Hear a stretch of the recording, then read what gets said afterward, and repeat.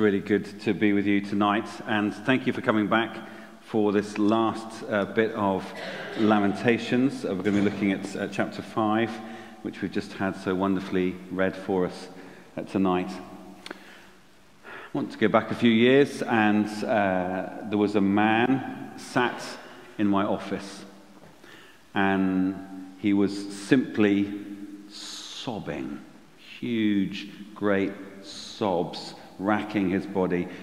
He could say the odd word, but not really.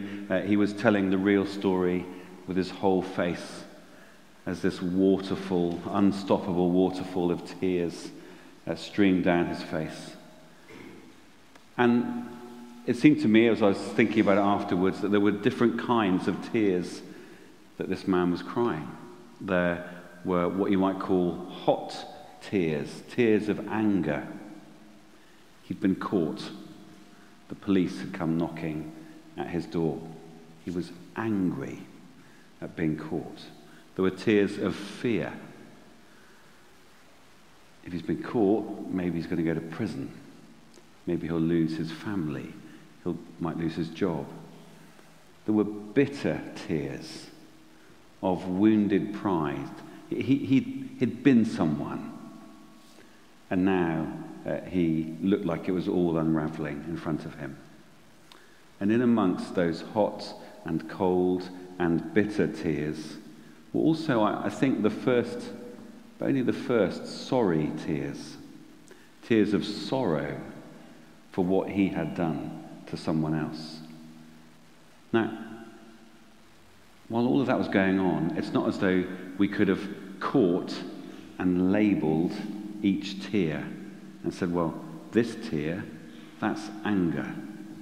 And this tear, that's humiliation. And this tear, that's bitter, hurt pride. And this one, I can catch it and I can look at it and I can tell you that that one is fear. That's not how it works. Tears are tears are tears. But they tell a deeper story. I'd like to try and get to the bottom of that story tonight via Lamentations chapter 5. Now, the first question that we should ask ourselves tonight is, what is new and distinct in Lamentations chapter 5 as opposed to Lamentations 1 to 4, which we've already had? Lamentations 5 keeps something that's very familiar, which is the 22-verse structure that we've seen in all of the chapters. Chapter 3, that was expanded to 66, but that was essentially 3 lots of 22. So it's still a carefully constructed poem using 22 verses as before. But this time, the poet has ditched any attempt before we've been talking about each chapter as like an A to Z of grief. And the way that the poet did that was to, at the beginning of every verse, he would use another letter of the alphabet. So he'd start with A, then B, then C, but in the Hebrew alphabet. He's ditched that now. And so what we now have is a bit more free-flowing. But there are some really important differences. All 22 verses of Lamentations 5 are prayer. So that each of these verses is addressed directly to God. If you remember back to chapter 1, 6 weeks ago, chapter 1 was entirely descriptive. You either had like a narrator describing what had happened to Jerusalem, or you had Jerusalem, in a sense, herself standing there and describing what had happened. But now we have something very different. Now we have 22 verses of prayer addressed directly to God. And the most important change is that the I that we had all the way along until now has changed to we. So up until now, almost everything has been I, as Jerusalem, as an individual, has talked about all that has happened. Now, suddenly, this prayer is a communal prayer. It is one that people are saying together. And Jewish people still use Lamentations chapter 5 to mourn not only the destruction of Jerusalem, but of course those countless other pogroms and the centuries of victimization that they have had.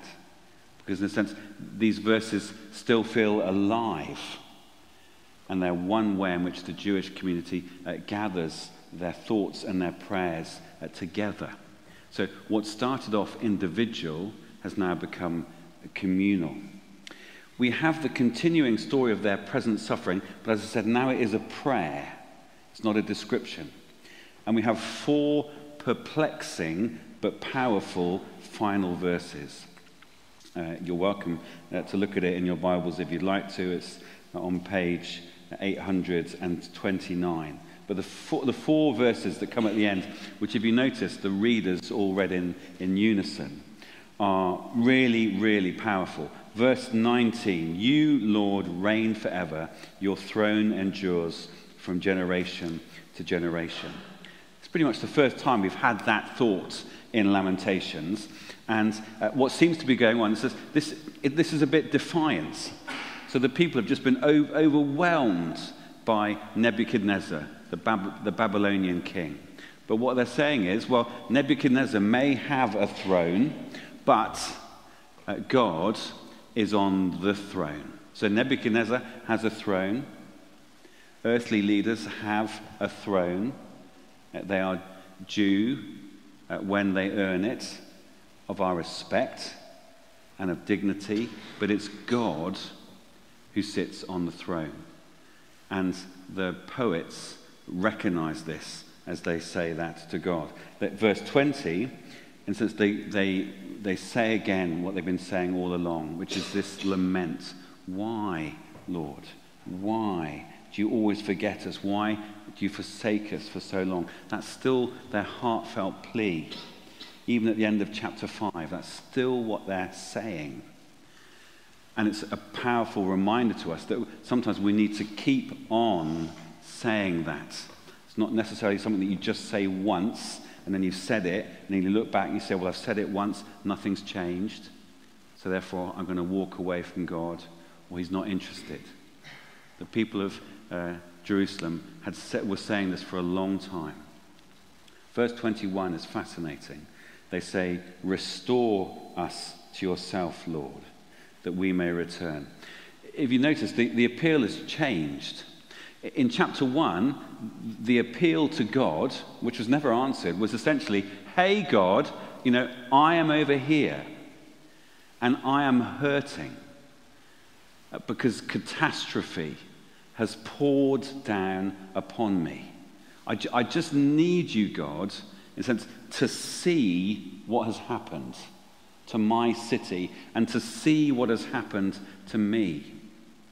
That's where Lamentations starts. Lamentations end with not an appeal against Jerusalem's enemies, the Babylonians, or even for a rebuilding of the city, or even for an end to their suffering, although I'm sure they would have liked all of those.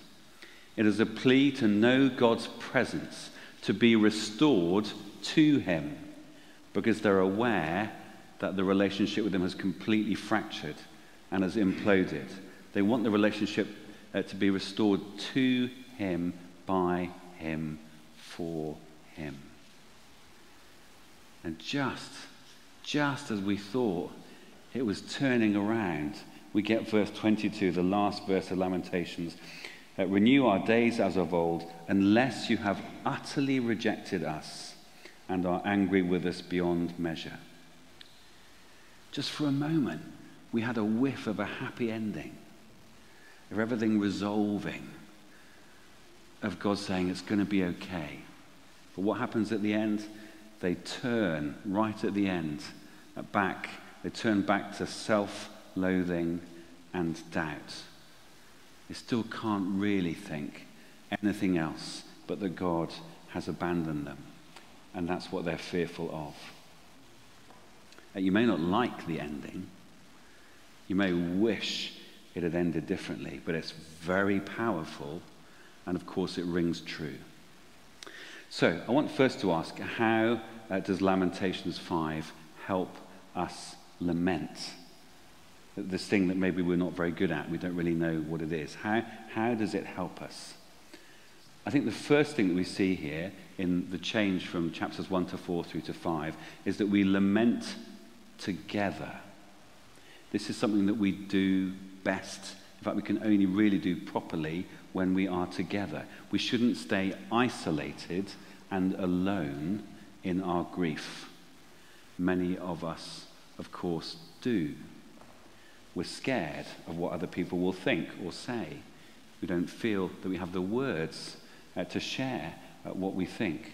And so we stay in isolated little bubbles of grief and fear and pain. The New Testament, on the other hand, says, carry one another's burdens.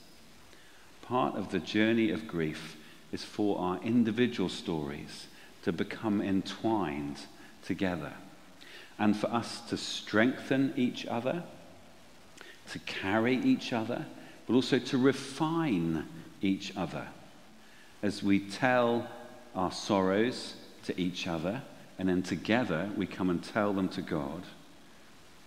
And we bring to God together the ways in which we long for him to act in our world. But of course, we live in a culture that is prone to focus much too much on our own individual suffering and to shut out the suffering of others. So for us, this is going to be extra hard. It's going to take extra work. And we live essentially in an individualistic society that values that really highly. Of course, the poetry that we have in Lamentations comes from a totally different time, where it's much more natural for people to think communally. So we're going to do this. We're going to have to work much harder because there are all kinds of barriers that we're going to have to get over. The second thing I'd like to think about is the relationship between sin on one hand and suffering. One of the complexities of all 5 poems in Lamentations is the question of where does the blame lie? Or whose fault is it? Or who is responsible for what happens? Is it God's punishment that we're seeing on Jerusalem? Is it the innocent suffering of the people of Jerusalem? Is it a painful lesson in global politics for Jerusalem? Essentially, they were trying to make alliances with other nations when they'd already promised that they'd stay faithful to the Babylonians. Is this just politics? This is what happens. You get your hands burnt. So whose fault is it? Seems to me that there are at least 3 kinds of sin going on in Lamentations. There's probably many more. Separating them out, sort of just trying to individualize them all and see each one clearly and see the cause and effect is really, really, really hard. But we do have sins of the past. We hear that particularly tonight in verse 7 of chapter 5. Our ancestors sin and are no more, and we bear their punishment. So the poet is saying, our ancestors, the people that came before, they sinned, but now we are paying the punishment. And of course, that's a very human reaction because we feel that's unfair. It's not right. Why should we suffer for the wrong that others did? But of course, we know, whether we think it's fair or not, that this is true. That we today reap the rewards and the costly consequences of the imperfect people who went before us. Now that might be as narrow as our families. You know, what one generation does in any family will have profound consequences for the next generation. Many, or at least some of those consequences, are wonderful. But of course, all of us in different ways are going to be impacted by our parents, by our wider families, by the mistakes they make, by the things that they hold dear, the things that they fight for. Some of those will be wonderful, some of them won't be. And then you multiply that out to communities and to countries. And whether we like it or not, we do bear the punishment, pay the price for mistakes that have been made in the past. That's the first kind, sins of the past. There are, secondly, sins of the present or the near past. And we read those in verse 16. The crown has fallen from our head. Woe to us. Why? For we have sinned. The people of Jerusalem know that in their lifetime, in their not in the distant past, but in their lifetime, they have ignored the warnings of the prophets. They have rebelled against God. They have caused division and injustice and hardship and poverty through their selfishness and through their unwillingness to live for God. You don't need me to tell you that the same is going on now. That not only are we living with the consequences of some of the sins of the past, but we ourselves have become part of the problem, part of the system. However much we might want not to, we are now failing. We are now letting God and other people down. We are now ignoring things that are crying out for justice, and we're getting preoccupied by things that don't really matter. So you've got sins of the past, sins of the present and near past. You've got a third kind of sin now, which is sins of the present, not that were committed by the people of Jerusalem, but by the terrifying Babylonian invading army. If you go back to verse 22 of chapter 1, we hear then, I guess, this prayer. I mean, it's bitter and it's raw, but the prayer is talking about the Babylonians. Let all their wickedness come before you.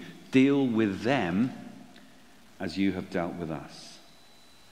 All of this suffering that we hear in Lamentations, all of it has been caused by sin. But as we know, sin, like tears, it doesn't come in nicely, carefully packaged portions. My sin, your sin, historic sin, all band together to create one ugly soup of suffering. And so these leftovers in Jerusalem are descendants of generations of Israelites who've rebelled against God. And this leaves a mark on their culture and their values and their attitudes. And of course, sin is still doing the same. What happened before is still leaving a mark on our culture. These leftovers of Jerusalem are themselves at fault. They have rebelled. They have ignored Jeremiah in particular, the prophet who was sent to them. They've ignored him for years, for decades. They just ignored him. They told him to shut up, to stop being so miserable, to stop being so pessimistic. They didn't want to hear. And of course, we do many of the same things. And the top dogs, the Babylonians, the swaggering superpower of the day, they have overstretched their hand. They have brought down an entirely disproportionate and cataclysmic amount of suffering on Jerusalem.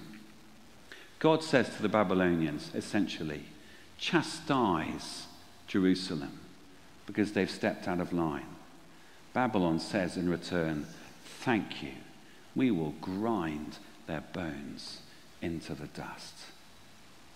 Now, this is an insight that Jesus later amplifies. We are all sinners and sinned against.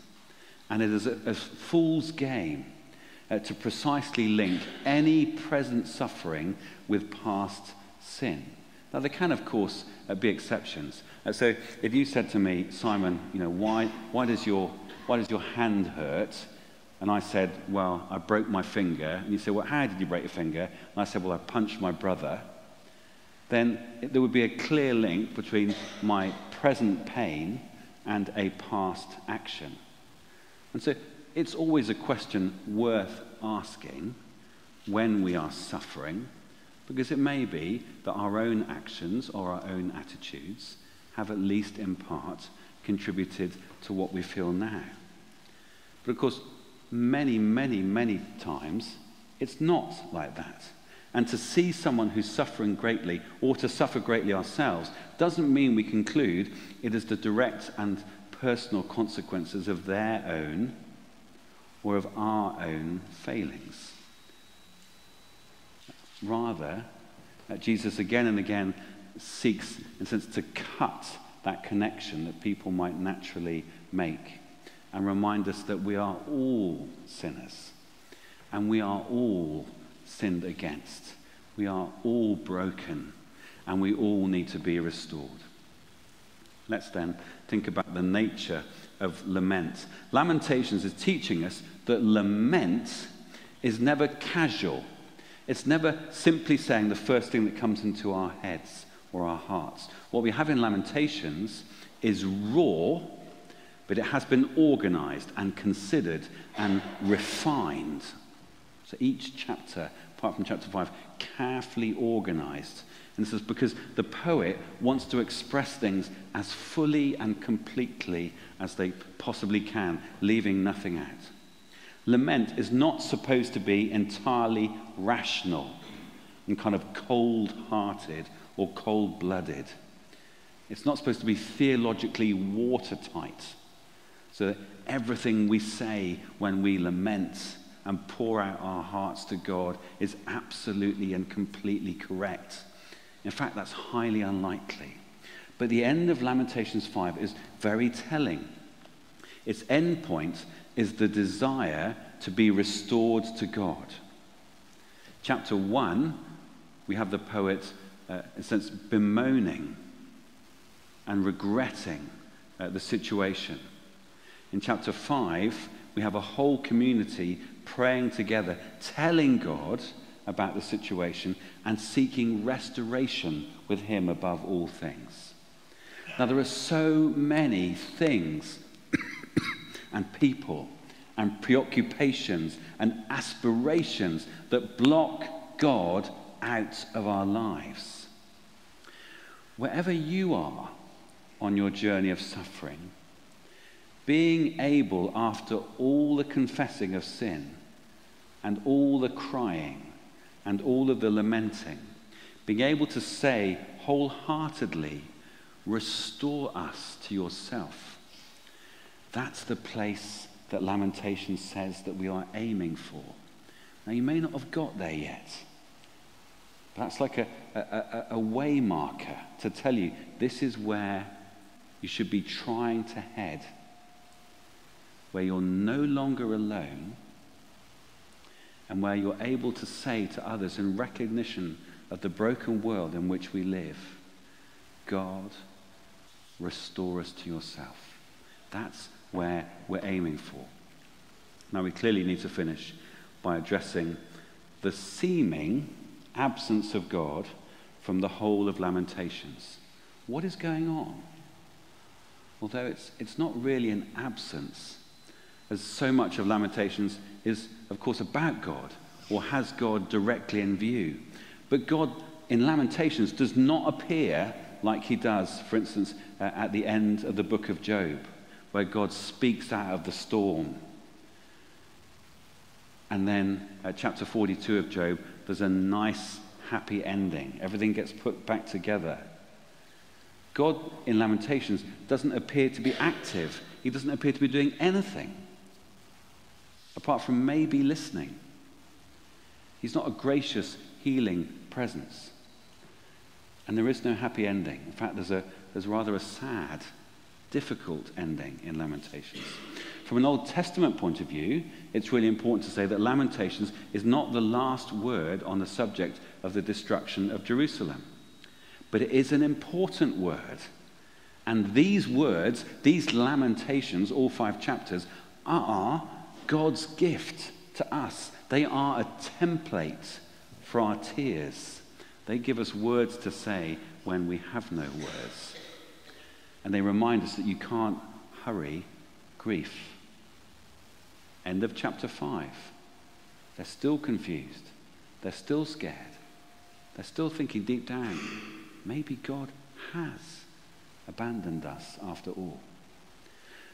And from an Old Testament point of view, we have Isaiah 40 to 55, full of prophetic words of hope and comfort and healing. Those chapters of Isaiah are spoken to exactly the same group of people those who survived the destruction of Jerusalem, they're spoken by the same God, but by a different prophet.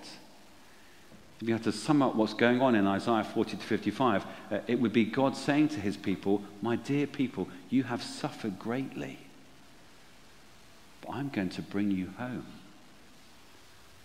It says that is the answer to the prayer, restore us to yourself, O God.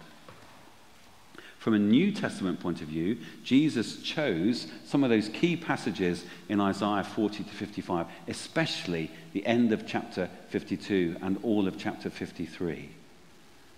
Jesus used those key passages to explain two things. Firstly, the necessity of his suffering. It had to be this way. But secondly, the redemptive value of his suffering. It was done, why? So that I could restore you to myself, says God. There will be times for all of us when we are tempted to believe that God has completely forgotten us or abandoned us or rejected us. All of those are awful. But there will be times when all of us think that.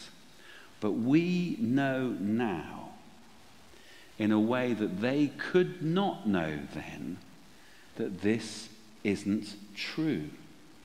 Why? Because of Jesus, God's Son, choosing to suffer humiliation and betrayal and the worst excesses of an invading army, to prove beyond all doubt that God longs what? To restore us to himself, to redeem our suffering.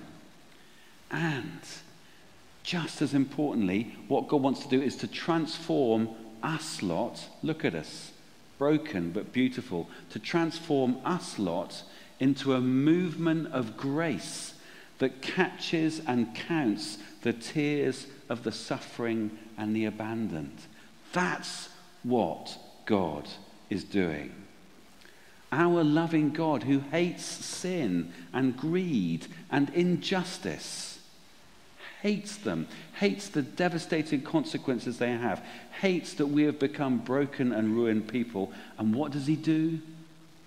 He wades into our story of tears. Jesus knows what it is to weep tears of exhaustion and sorrow and humiliation. He is our man of sorrows. Jesus knows what it is to cry to our Father in despair, appalled at human cruelty and inhumanity. Jesus is our brother in arms. Jesus knows what it is to entrust his life into God's hands in the face of those who want him dead. He is our pioneer. He is our trailblazer. So what then is this thing called lament? And how do we as Christians, in a sense, take all that we've mined out of Lamentations, and how do we take it with us on our journey together? Christian lament becomes, in the light of Lamentations and all that we've learnt, it becomes a spirit-inspired bringing to God of our hurts and our griefs and our concerns. And as we don't just bring them, as we bring them, we implore God to act, to do something. We don't necessarily know what the something is, but we do know these griefs, hopes, and concerns. So Christian lament becomes a spirit-inspired bringing to God of all of those hurts and concerns and griefs, imploring God to act, to do something, and then we don't stop. We then look out more widely, and we bring the hurts and the griefs and the concerns of our whole world, the world that we know God loves. We bring them to him, imploring him to do something, to better it, and if it's at all possible, to use us in the process. I'd like us to pray together now, I invite you, that you don't have to close your eyes. It's just a helpful way of shutting out some of the stimulation in the room and focusing more directly and particularly on God. I'd like to invite you to imagine two bowls. And in the first bowl, I want you to picture your tears. These are the tears that you alone know about, whether you've actually cried them or whether you just feel them and sense them. These are your tears. These are the relationships that have gone bad. These are the stupidities that you've done or said. These are the things that have been done to you. These tears are your frustrations.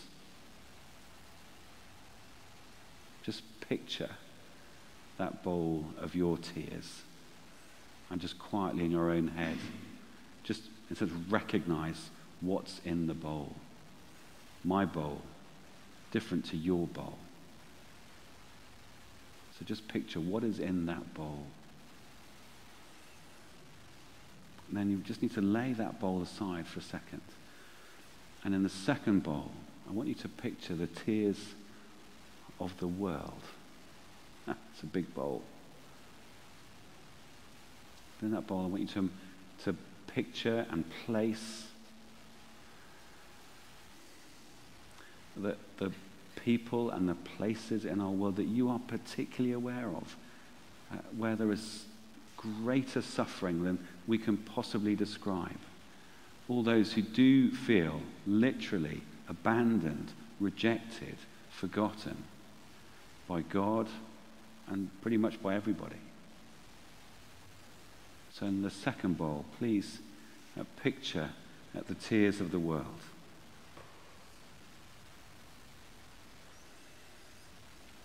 And in your mind's eye, you can do it with your hands if you want as well. I want you to pick up those two bowls. So you're holding these two things before God. Your tears, the world's tears. You're holding them. Feel the weight. And now we're going to pray. And now we're going to give them to God. Listening God. Here are my tears. Here are our tears. And here are their tears. See them. You do see them. You are God over all. Remember Jesus. Restore us to yourself and restore them, we pray. And listening God, keep us true as we wait for heaven, that place of peace where tears of every kind are no more. Amen.